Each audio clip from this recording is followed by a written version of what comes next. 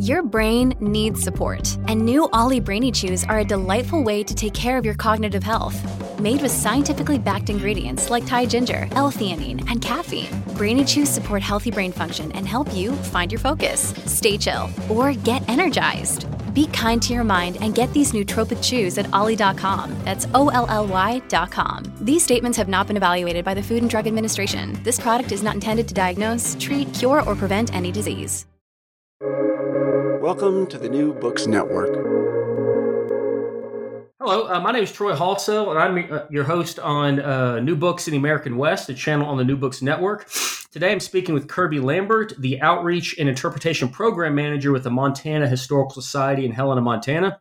Today we're discussing the Society's new book, A History of Montana in 101 Objects, Artifacts, and Essays from the Montana Historical Society.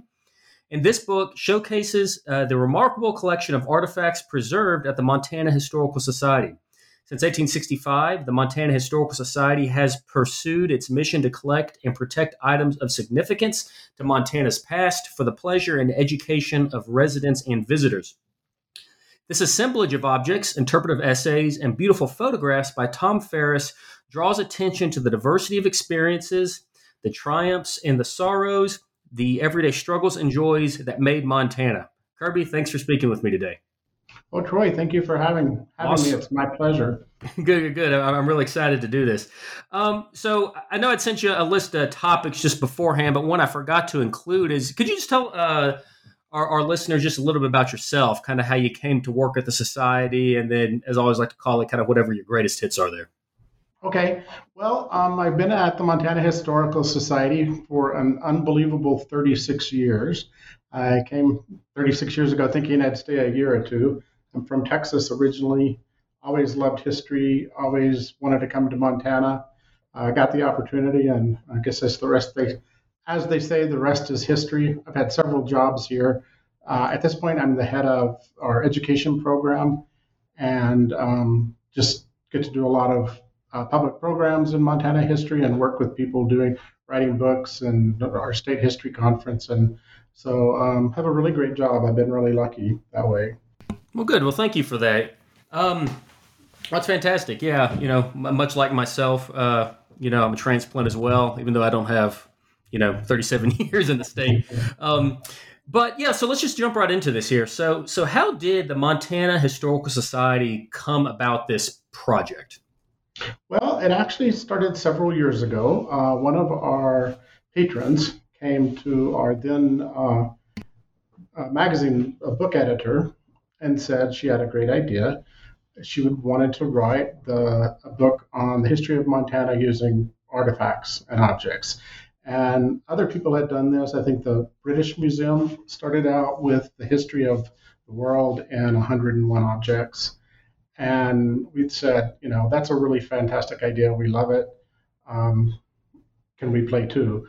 I think originally she had envisioned using artifacts from across the state and, doing it herself. But she graciously said, sure, it could be a joint project. And so we made the decision to use only items from our collection.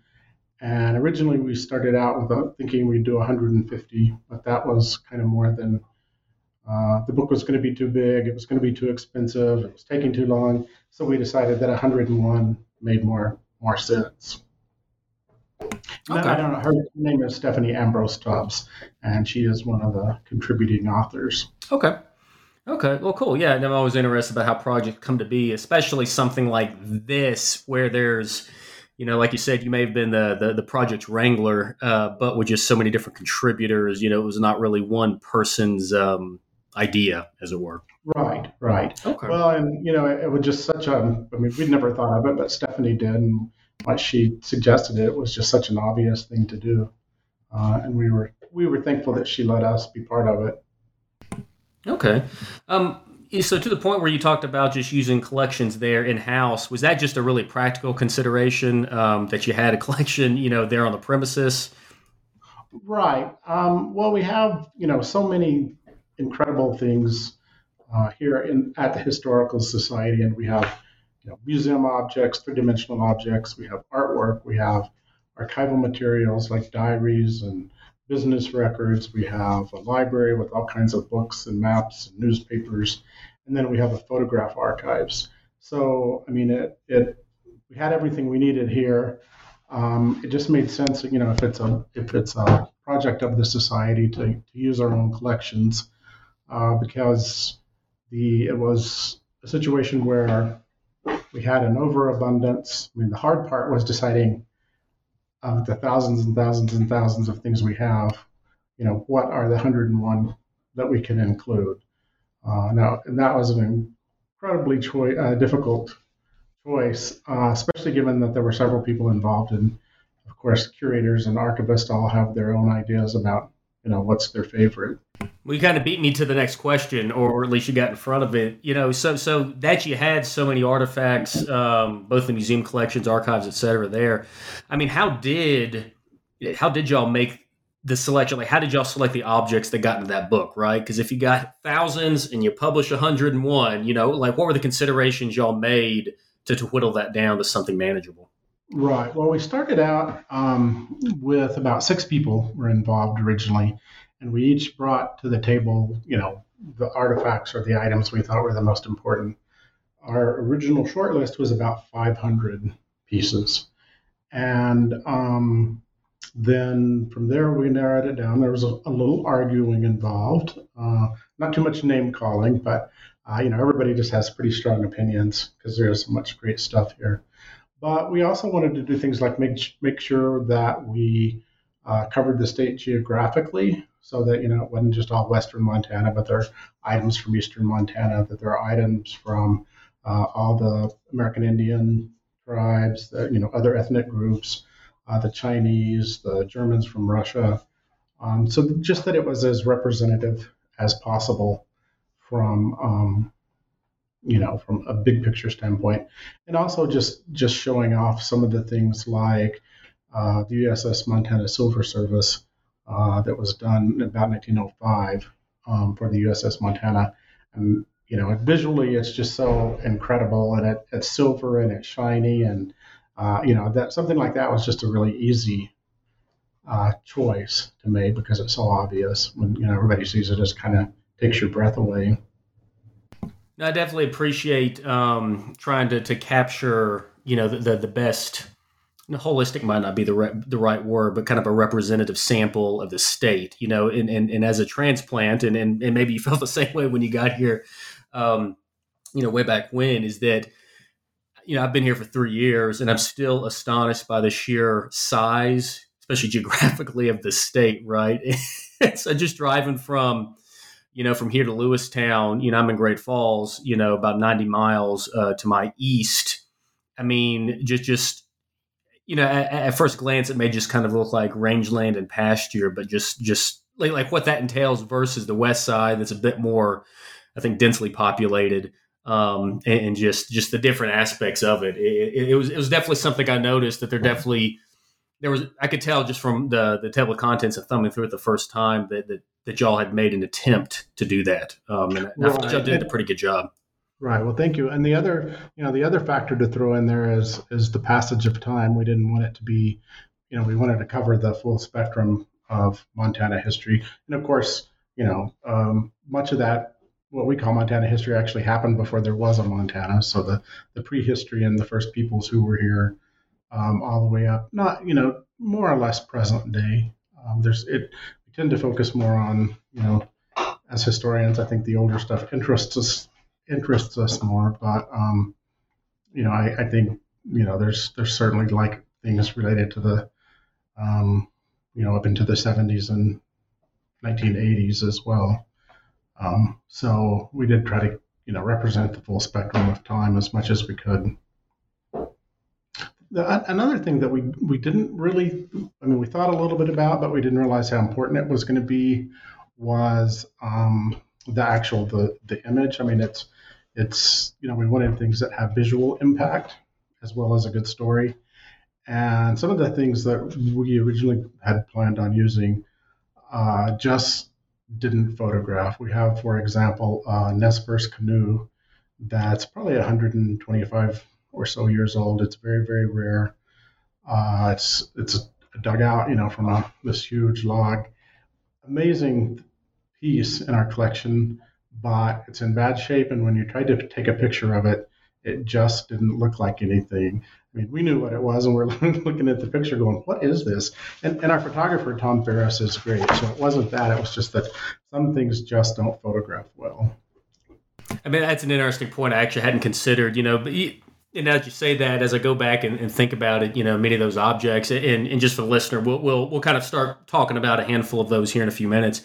They definitely, they're not these massive things, right? And so, for example, and this is kind of, I was talking to, I forget her name, but I think she's the head of collections, Amanda Trum.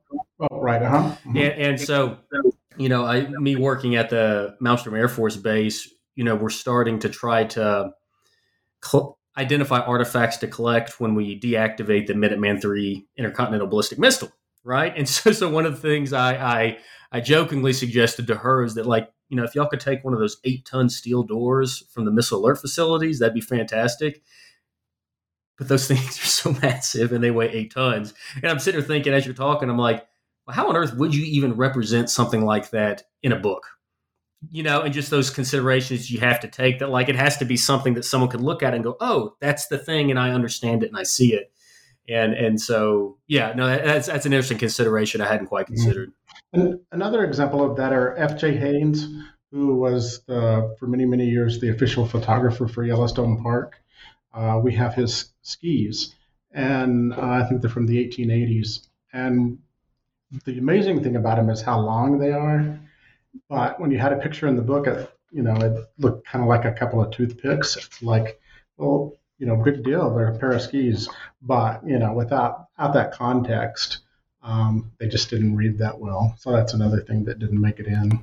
Yeah, it's kind of one of those things. Hey, can somebody throw a quarter down there next to those? Yeah, exactly. and you could do that, but still, it just wasn't quite the impact we were looking for. And, at that point, we were looking for ways to eliminate things. Mm-hmm. So, okay. Well, so to kind of how y'all arranged the book, another thing I noticed quickly, right, is that it's not a chronological book from the beginning of what became Montana, whether 20,000 million years ago, whatever it might be, to present day. But can you describe how y'all actually organized the book, right, and kind of give an example of that organization and why y'all made the decisions that you did? Okay. Well, we did start out thinking chronologically because that's generally the way we think. But then as we started, making the final selections of the objects and looking at them, there were just some themes that presented themselves. And one, of course, was Montana, or before Montana. And that's, of course, prehistory. And then we started looking, people, the first peoples were here when we, start thinking about this place, but then everybody else came, and, the first people the first Euro-Americans who came, and then just some themes. We came up with things like Montana Mosaic, which are different groups who came here, kind of Becoming Montana, which talks about community building and the what we think of as civilization, newspapers and hospitals, and building up that culture that people brought with them, making Montana kind of fit what the place they left behind in terms of their expectations. Montanans on the move, the importance of travel, and as you mentioned, what a big state it is. So being able to get around has always been an extremely important part of the state story. Montanans at home, Montanans at work, and part of the advantage of doing thematic subjects like that is that it let us look at, it's not, I mean, a lot of times when you tell Montana history, you tend to say, well, the Indians were here first and they did this, and then white people came and then this. And so you could say Montanans on the move, and it helps reinforce that idea that this is something we all have in common. No matter when you lived in Montana or who you were, being able to get around the state was an important aspect of life. Or everybody who lived here had to work in some form or fashion. We all, home, what you called home varied greatly. It might have been a teepee, it might have been a copper magnate's mansion, but it was still home. So you have that in common. That's actually a really interesting point, because that was what I found myself, the artifacts that made me chuckle, is probably the best way to describe it. And I'll ask you about one of those here in a minute. It was because I could relate to its use, especially how you organized it, that home and labor stuff. And that's stuff that everybody, like you said, does throughout the course of their daily, it's a good way to kind of make the reader, as I always like to, more care, I guess, for lack of a better way to describe it, so they can relate. And okay, cool. Yeah, that definitely helps me better understand at least the organization of it. So I can definitely appreciate that. Okay, so now we're going to kind of get into the some of the artifacts, and I think, like I said, there's 101. I'm sure there's actually more than that because I think the intros to all the chapters have a smattering of different objects as well.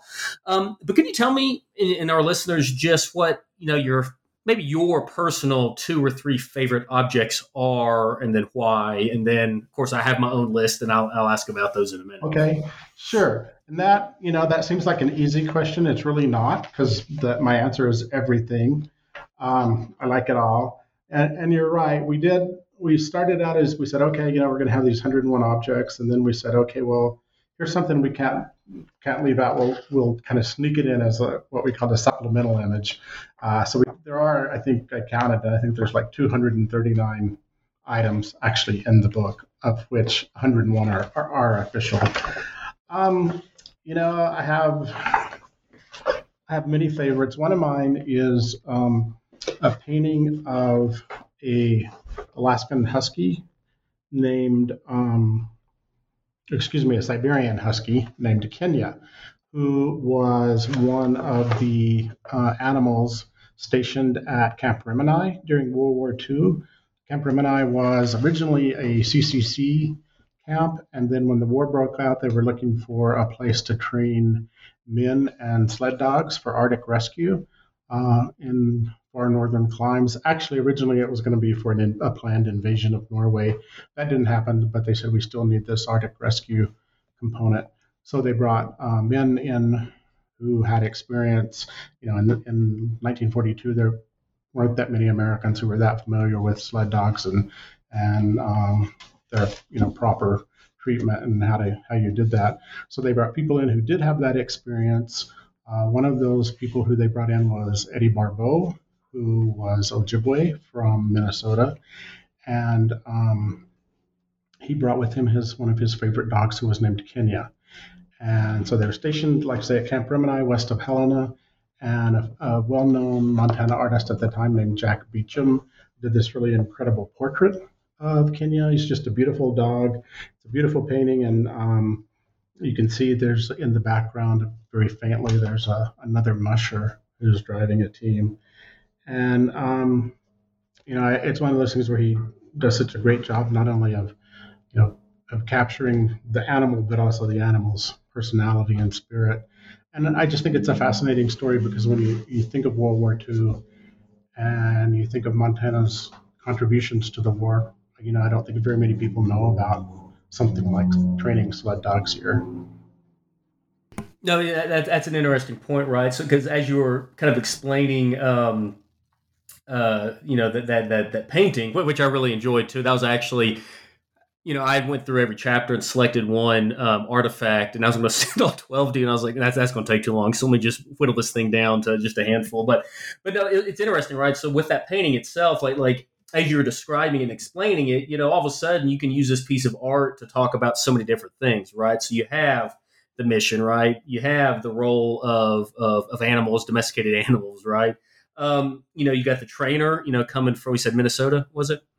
I said that. I think that's right. Yeah, so from Minnesota, yeah. Right? So people on the move again. And then, of course, you had the artist, himself that actually painted it. And so just kind of, what that one artifact can tell, a reader or a museum patron, just about the many different facets that made up just this one little snapshot of Montana's past. And to that World War II stuff, right? Like living in Great Falls, I'm very much aware because the military base here is because of World War II. And then you had the 7th Farron Group mission and stuff like that. I had no clue that this was a World War II era, mission in support of the military here in the state. It's kind of interesting. When you think of, at least when I think of World War II and warfare, it's the planes, it's the tanks, it's the soldiers and stuff, but not ever thinking, at least on the front of my mind, about something like this.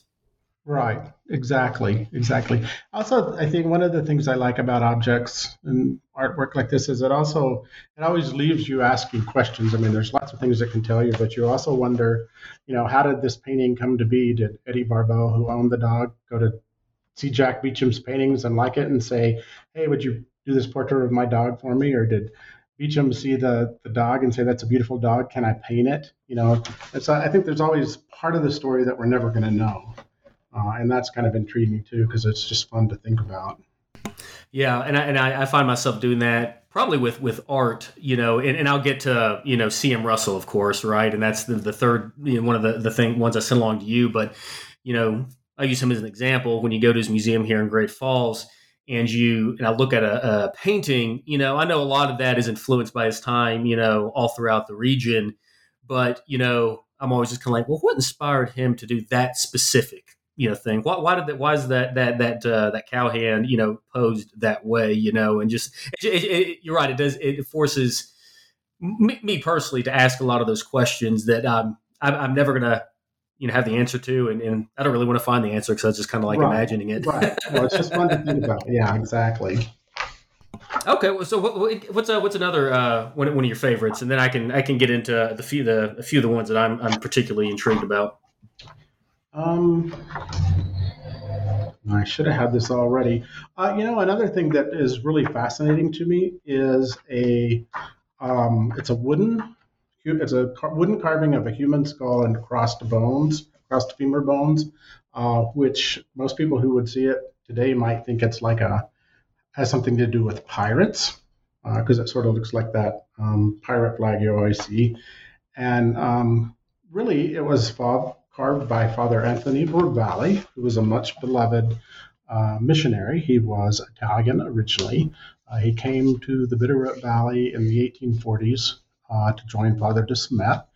And among other things, Father Ravalli, of course, he was a priest, a Jesuit, and a missionary primarily, but he was also known for his skill as a physician and also as an artist. And he produced a lot of art. And this particular one, like I say, it's a human skull, and it's a tradition called memento mori, or mori. I'm not sure, actually. It's Latin, so my Latin's not that good.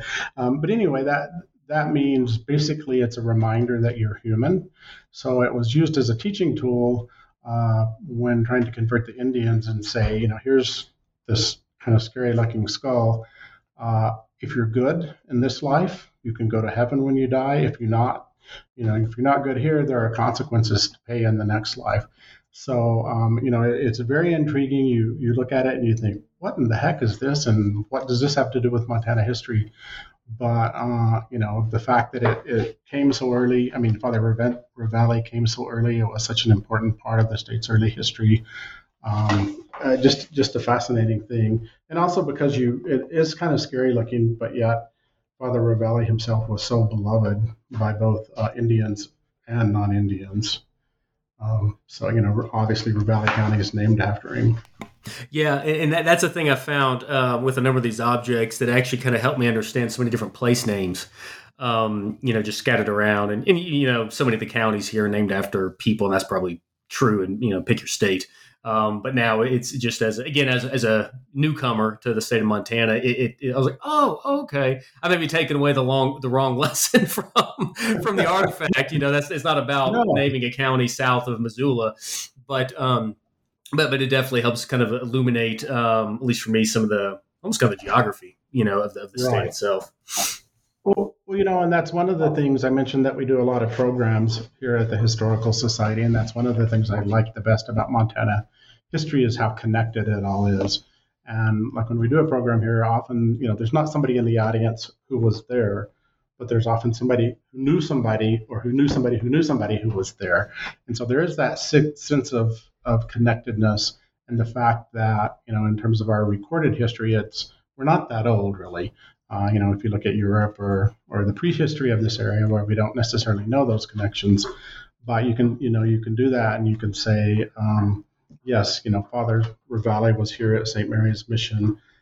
We also have Father Ravalli's birthstones for grinding flour. He was one of the first people to introduce agriculture, wheat growing in Montana. So we have these birthstones that Father Ravalli brought with him from Belgium, which is truly amazing when you consider how he had to travel and the fact that he brought these with him and how much they weigh. And then we have a Peter Toft painting that we used to illustrate those, to go with those birthstones about St. Mary's Mission. And then we have another object that's included is a Peter Toft portrait, self-portrait of him reading in his miner's cabin. So it's just, having all those connections, and there are things you can trace in the book and say, yeah, this leads to that, and this goes with that. And just another, it's interesting and it's fun. And there again, I think shows how related everything is. No, it's an interesting point you made about, especially during public programming where, you could be talking about something that happened 100 years ago, right? Or for me, my job, I do a lot of stuff basically from World War II kind of and on. And anytime I give a talk, I know that there is somebody, and it's usually many somebodies in that audience that either were part of the thing I'm talking about or their parents or grandparents were. And so I found, not that I'm necessarily going around and besmirching anyone, but I found myself, taking a much more measured approach when I talk about, specific people, past historical characters and actors because of that. Basically, I learned that lesson once, and I was like, all right, I need to need to adjust how I do this. But I also find it's a great way for me to, I can't tell you how many oral history interviews I have gathered because I gave a talk about something and that person was in the audience. So it's a very interesting, very connected place, and I forget who said it, or it's just kind of one of those things, but what is it? Montana, just one big small town type thing. And so it definitely has that feel. Right. A small town with a really long main street, I've heard. Yeah, and that's very true. And you're right. You have to be careful what you say sometimes, because they're, like you say, somebody who knows somebody is going to be there. So. And you say the wrong thing, you're not going to get invited back next year to give another talk. Right. Exactly. Okay, so if you will, if you don't mind entertaining me about, I sent you 3 things I'm curious about. I literally went through every chapter and picked one, but I'll just kind of go in the order of that email I sent you. But could you tell us a little bit about the Montana Federation of Negro Women's Clubs cookbook? Curious about that just as its artifact, but then also, why that versus some other cookbook for that matter? Right. Well, I think part of it is, to illustrate the fact that there were, in fact, Montana never had a huge African-American population, but it certainly had a population, I believe, of not quite 2,000, about 1920. This cookbook was published about 1926. And it talks about the role of African-Americans in Montana. It talks about talks to the role of women in the state and the kinds of things in historic periods that they could do and they couldn't. Women's clubs were probably a much bigger factor of life 100 years ago than they are now. There's still clubs around, obviously, but they were, I think, a much more important both social outlet for women and an opportunity to do things. Women as community builders.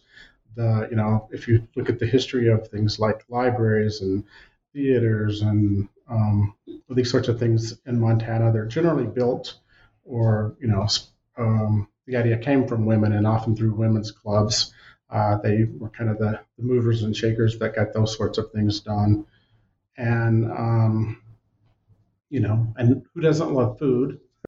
So, food is, even just food history is quite interesting. But there were originally the women's clubs. So, you had a lot of women's clubs in Montana, and then I think they started in the South where there were more African Americans who were not allowed to join. And the clubs, like everything else, were segregated. So they formed their own clubs, basically with the idea of improving, life for African American in general, but women in specific. They often played a role in promoting suffrage, and equal rights and that sort of thing. And they were, started at the early part of the 1900s. They finally disbanded in 1972 when once general women's clubs were desegregated and black women could join, previously all white clubs, they said, well, there's really no need for a separate, we don't need our own organization anymore. We can be part of the bigger picture.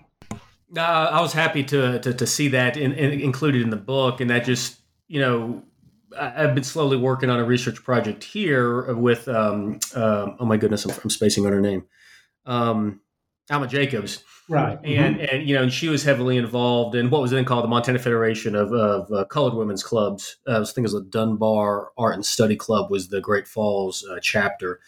And so it was interesting to see, because like going through some of their records that I found there at the Historical Society's archives, but other stuff scattered around here, just the role that the women's clubs played for Great Falls' Black population, what was indeed integral. It was, in a sense, kind of the anchor or foundation, I'm not sure the correct metaphor, for much of the very small Black community, at least here in Great Falls, to slowly build off of. And so I was just happy to see that included in the book. All right, so now I got to ask you about my absolute favorite entry, just because it seems so counterintuitive and it should not be. But my favorite one is none other than number 46, the electric bathrobe. Can you please tell me about that? And then I will, when you're done, I will tell you why it made me laugh so much. Okay. Well, yeah, it's always been one of my favorite objects here. And it is kind of bizarre. It is I don't know exactly what the fabric is, but it's a bathrobe. It's wired. And if you're familiar with that old kind of fabric covered wiring that they used to have, it has wires running through the inside. And then there are little footies that go with it. Those are wired. There you can either plug it in to an outlet, or there's a little ceramic thing that you can screw into a light fixture if you choose to heat yourself up that way. And it basically was just kind of a luxury item. It belonged to Thomas Cruise, who was a miner. Probably what he's best known for now is funding the Cathedral of St. Helena here in Helena in honor of his daughter who died. But obviously extremely wealthy, bought this luxury item. What a nice way in theory to keep warm on a cold Montana night until you spill your coffee or your beer in your lap, and then I'm not sure what happened. But yeah, it's just bizarre. But it also, tells us that I think 1908 is the date on that, and so electricity was available. We don't always think about having access to electricity that early, but, if you lived in the kind of mansion that Thomas Cruise lived in, it was electrified by then, so. No, again, that's why this particular item stood out to me so much. Is this so first off, the reason I just saw the title "electric bathrobe" and all I could think of was just that, right? If you're getting out of the shower and you plug that thing in, there's no telling how south that could go so quickly. You know what I mean? So it just gets electrocuted and dies wearing their bathrobe. But as I kind of went back and just kept looking at it, right, is actually I hadn't even considered the fact that, hey, there's electricity, right? Like that's a thing that had to be created and delivered to homes, right? And this thing's only possible because of that. This is clearly just a luxurious consumption item, right? I don't think anybody on Earth ever needed an electric bathrobe, now or then for that matter. And so now that it, came with some form of incredibly wealthy, and it makes sense, right? So whether they just, hey, let's check this thing out, or, hey, look at this new gadget I got. So it's so interesting that, and if you'll just let me do it for a second, I just want to read the instructions for everybody, right? So the instructions on the garment says, the garment must be turned off every 10 minutes for 1 minute. Continue this as long as you care to stay in the garment. Ordinarily, 40 minutes is sufficient time. The garment must be turned off for 1 minute every 10 minutes, no longer, no less. And so, of course, for me, I'm sitting there wondering, what happens on the 11th minute? I'm guessing it's probably either incredibly hot or, just kind of it overloads and it can't handle being on that long. But it's just such a, for me, just an interesting object that I never knew that was a thing until I saw that, and now I know it's a thing, and I can't unknow it. Yeah. Well, and it's not a one-of-a-kind thing. It's something that was manufactured. So It's rare, certainly today, but at one point, this is the kind of, they made enough of them to sell. There were people out there who wanted this. Maybe part of it was at that time there weren't that many. We have all kind of electrical appliances now. Maybe you had electricity, you had a light bulb or two. What else are you going to do with that electricity to show it off and take advantage of it? So someone had to create all these things to justify all the outlets in the house. Yes, exactly. That was just the one that made me chuckle. I was like, I absolutely have to talk about this one, or at least ask about it. Yeah, it's pretty fun. Okay, so kind of the last one for me, and then we can go from there. So of course, I was trying to figure out a way to include Great Falls, Montana in this conversation, and so there's two. One was that Good Roads conference pen. I forget which number it was, but I figure I'll save people my interest in infrastructure. I'll go talk to John Axeline when I want to have that conversation. But the painting by Charles Marion Russell, for those who don't know, is a big Western painter, turn of the century. I think he died in the 20s, 30s? 26. 26. And so y'all included a C.M. Russell painting, so I got to ask about it. So When the Land Belonged to God. Can you just talk about, I guess if you could, just a little bit about C.M. Russell for those who may not be familiar with him, and then also just about the painting itself.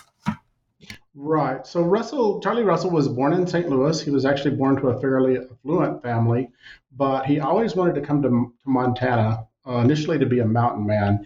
He was born in 1864, and when he was 16 years old, his parents finally just got tired of his pestering them to let him come west. And they said, okay. I think their idea was that he would get out here, find out that it wasn't the romantic life he had imagined. It was actually a lot of hard work. And then he would say, okay, well, I'm ready to go back home and, resume the family business. And that didn't happen. He got out here. Originally, he traveled with a friend of his father's. They had planned for him to be a sheep herder. That didn't work out. He was gone within a very short period of time. Ran into an old mountain man named Jake Hoover. Spent time with him. Eventually became a cowboy. Wasn't that good of a cowboy, but he could support himself. But no matter what else he was doing, he always practiced art. He painted and sketched and drew and modeled animals and that sort of thing from modeling clay and wax. And he was a really great storyteller as well, and cowboys always loved him. So in about 1894, he decided that he was going to try to be an artist, give up cowboying, but he devoted the rest of his life to depicting, and in his opinion, the real Montanans were Indians, cowboys, and wildlife that was here before settlers arrived. And those were who he considered the legitimate Montanans in the story he wanted to tell. So he spent the rest of his life painting stories, painting pictures and telling stories about cowboys, native peoples, whom he called the only real Americans, and the wildlife that was here. And When the Land Belonged to God is a depiction, probably his best depiction of wildlife. And it shows a herd of buffalo crossing the Missouri River at daybreak, and the lead bull is coming up out of the river and is on the top of the bank. And it's just, it's both a magnificent painting, wildlife painting in its own right, but when you know how Charlie felt about things, and when you look at the title, When the Land Belonged to God, that just tells you a lot about how he felt about this place and what was important to him. It's interesting, both looking at this specific painting, but then for any of our listeners who have been or will go to the C.M. Russell Museum here in Great Falls, one thing that has stood out to me, and it took me a while to put it into words, right, was that his artwork, there always seemed to be this interesting mix of romanticizing whatever the subject matter was that he was painting. It was usually the paintings, less so than his sketches and his sculptures and stuff, but also like an acknowledgement that whoever or whatever he was painting belonged to the subject of that painting, right? So it was just this, for me, it was always this really interesting, kind of, through rose-colored glasses, or if you're in, the Wizard of Oz, the emerald color glasses type thing.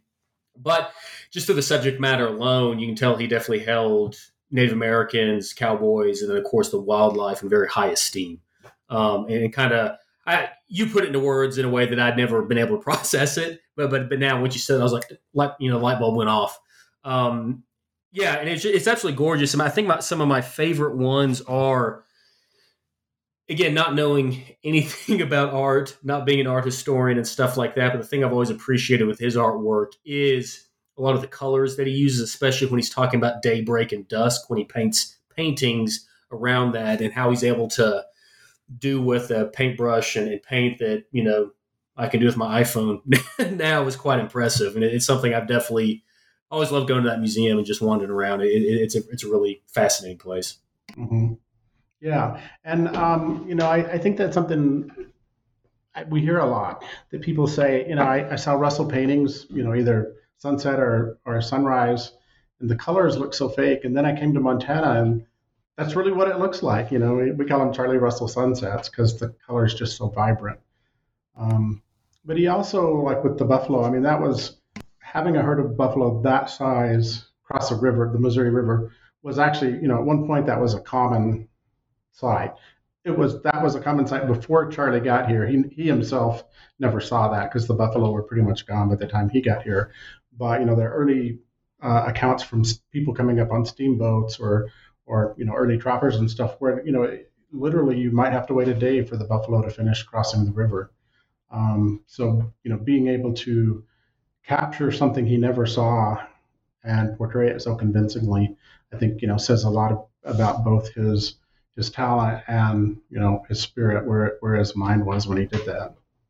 No, that's a great point. And I think that kind of gets into again, I don't know if it's romanticizing, but I feel like it kind of hints of that, right? Is that he's painting a picture of something he never laid eyes on, right? And just whether it's through stories or reading books or whatever it might have been, I always had this sense that he was painting a West, and this is probably true of a lot of Western artists. They were painting a West that they were sad wasn't there anymore, but it was only possible to paint it either. But all that had to happen for Charlie Russell to be at the Missouri River to paint that picture. You know what I mean? So it's a very, well, let's call it interesting, because I don't have a better word for it right now, but a very interesting, all these Western artists are very interesting in how they yearn for something that wasn't there, but were able to represent it in such a way that was just absolutely gorgeous. Right. The other thing that I think is interesting about Russell is that, people that, especially his friends and people that knew him and admired him, one of the things you hear the most common is that he painted it like it was. He knew exactly what he was painting. It was so super realistic. And on one hand, that's true. But on the other hand, using When the Lamb Belonged to God as an example, he primarily was, he was an exceptional artist, and he wanted to paint a beautiful picture, and he wanted to tell us a good story. And Jack Lepley, who knew more about Fort Benton history than anyone, said that that there isn't a spot where you can see it's Frenchman's Ridge and Crown Butte, I think, in the background, that that's not actually a specific spot in nature. It's Russell combined these different elements to tell the story he wanted to tell and make the painting look like he wanted it to. So he actually, like I think most artists do, they don't replicate exactly what they see. He never saw that, but he created, used all these different realistic elements to create a scene that is totally believable, even though that particular scene never actually existed. But it's believable, and people think it did. Yeah, that's a great point. Mm-hmm. And it's, yeah. And I also love his use of titles because, When the Lamb Belonged to God, that tells you something. He could have called it Buffalo Crossing a River, which the painting would have still been just as nice, but it doesn't, it doesn't evoke that same sense of nostalgia. And, it's not making a statement the way, When the Lamb Belonged to God, or other titles like When Horses Talk War, There's Slim Chance for Truce. Or Laugh Kills Lonesome is another one of my favorites. So I think when you see the title, that just kind of helps set your mind where where he wanted you to take it.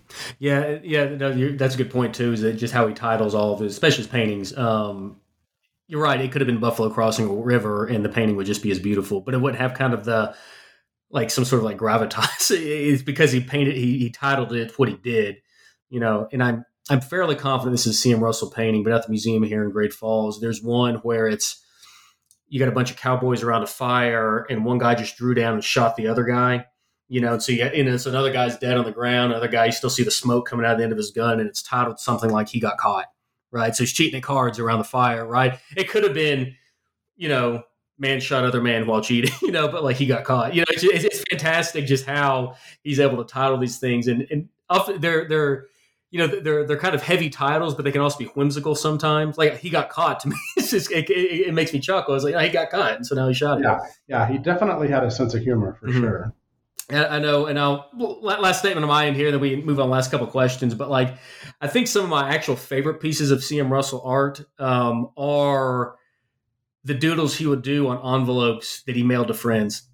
And so like there's a handful of them I've seen, and they're cartoonish little sketches, and it's like I wish you were here, type stuff, and they're usually pretty cartoonish, right? And so to me they're always kind of uplifting a little bit, and I'm just sitting here thinking, there's a chance that it could have been a close friend of his, whoever got that letter in 1901, but he had doodled, he was doing a residency in sculpting up in New York, I forget, at some point in time, and might have been writing back home to Montana. And that friend may have just opened the letter, chuckled, and tossed it out, not really knowing why would they think about what it would mean, 100 years down the road? But I mean, like, you got a doodle from C.M. Russell, hold on to that.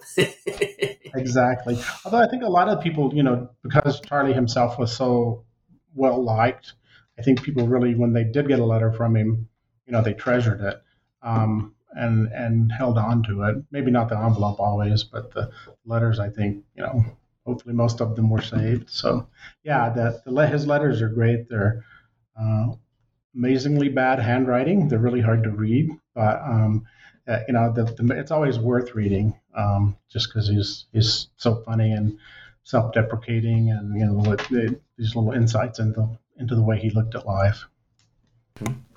Okay, well, cool. All right, so and you've already kind of answered this question in a roundabout way, but as we kind of conclude the interview here, how can these objects kind of help us better understand Montana's past? Might be a little bit big question, but I figure one worth asking. Yeah, and I think we've talked hopefully some specific ways different artifacts do that, but in general, I think maybe pointing out. Well, I think it's a fun publication. It's not a serious. I mean, there's serious information in here, but it's not like you look at a 500-page textbook and think, oh my God, I wade through all that. It's meant to be easily digestible.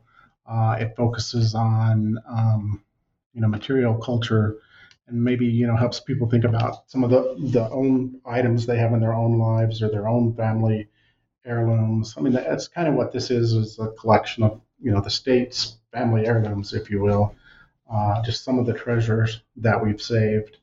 And so I think it helps people think in little ways about why the past is important and how it still reaches us, and what we have in common with the past, or maybe what's changed. But also when you take all these things together, you can start to look at them and see that bigger picture. And obviously, there's 101 objects. There's parts of the Montana history we had to leave out just because there wasn't room, or we didn't have those items in our collection. But I think something like this is kind of meant to just get people thinking more in depth about why the past is important, how the physical remainders of the past can still teach us and still have meaning for today. No, that's great, and I think you nailed it. That's the thing I've always found, despite being a historian myself. I research archives and I write. Right, I don't do it like a museum does. And even when I go to, I'll go to, anytime I go anywhere, I'll go to whatever the museum is to check it out, whether or not I really quote unquote care about the contents. I'm just kind of curious what's there. And in a good museum, or actually maybe not even necessarily the best museum, but like having a particular artifact out there that I can see and kind of see myself in, or doing, or using, right? I mean, for me personally, helps me relate to the past oftentimes better than the stuff I end up researching and writing about. Right. Okay. Yeah, I think it's just that connection. It's the movie 6 Degrees of Separation. Well, there's now only, when you can look at an artifact, there's only 1 degree of separation between you and the past. So. Okay. All right. So last question. So what is next for you, or even maybe the Historical Society? And I already got a sense what's next for you, but I'll let you say it. Well, a couple of things. One is, after many years of trying, we're now undergoing a major building expansion and renovation, and that is super exciting. Mm-hmm. I think we're talking, end of 2024 or beginning of 2025 when everything is back up and running. Part of our exhibits are closed right now, but we still have our Russell Gallery open, and people should come in and see that. And our Neither Empty Nor Unknown exhibit, which is Montana at the time of Lewis and Clark. Mm-hmm. They're again focused on the Indian peoples who lived here. That for the most part, Lewis and Clark didn't actually see, but they saw Lewis and Clark. So telling that story. But anyway, it's going to be super exciting. It's going to be a fantastic facility when it opens in a couple of years here. And so everybody should put that on their calendars or trips to take in 2025. The other thing that we're doing is we have what's the National Register, which of course is national in origin, but we manage the National Register for Montana.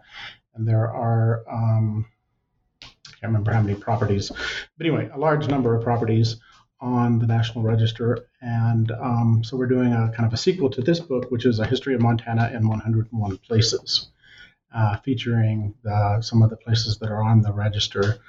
Charlie Russell's home and studio, of course, is on there. Fort Benton, St. Mary's Mission, some lesser known places as well.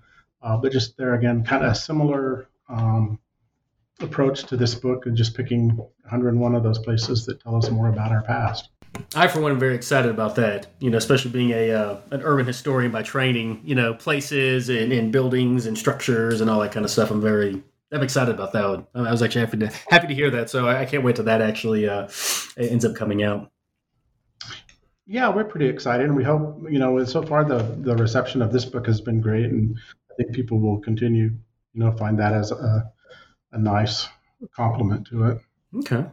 Well, cool. Well, so just as a parting kind of note to anybody who may be listening, I recommend that if and when you get a chance, you find yourself in Helena, Montana, definitely go down by the Capitol building and check out the museum, either now or definitely after the new building is up and running. I, for one, should be here when that happens, so I'm very anxious to see that. I'll also say I'm always one to pitch different archives, and so I've used the state archives there on several occasions. And so anything west, anything you're researching ever, they have a really good collection there that can help people's research and stuff like that. And so they have a really helpful staff as well. I think Zoe Ann, she's the one that always ends up helping me there. So she's always been really, really good for all that kind of stuff. But yeah, so this was a history of Montana and 101 objects. So if you're listening and you think it might be up your alley, reach out. I know it's on the Historical Society's website, but I think you can get it on Amazon as well. I think I saw it there too. So definitely hop on and pick you up a copy. And Kirby, this was fascinating. Thank you so much for your time. I do appreciate it.